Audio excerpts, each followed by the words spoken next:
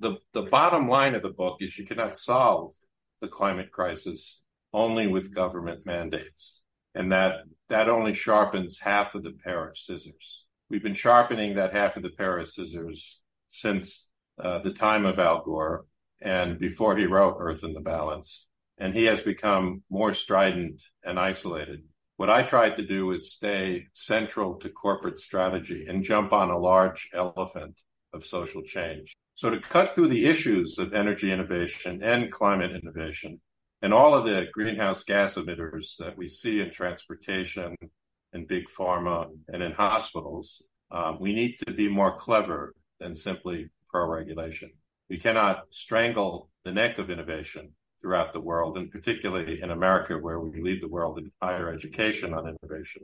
And we need to, in my book, realize the inherent power in the private and the corporate wealth of the world.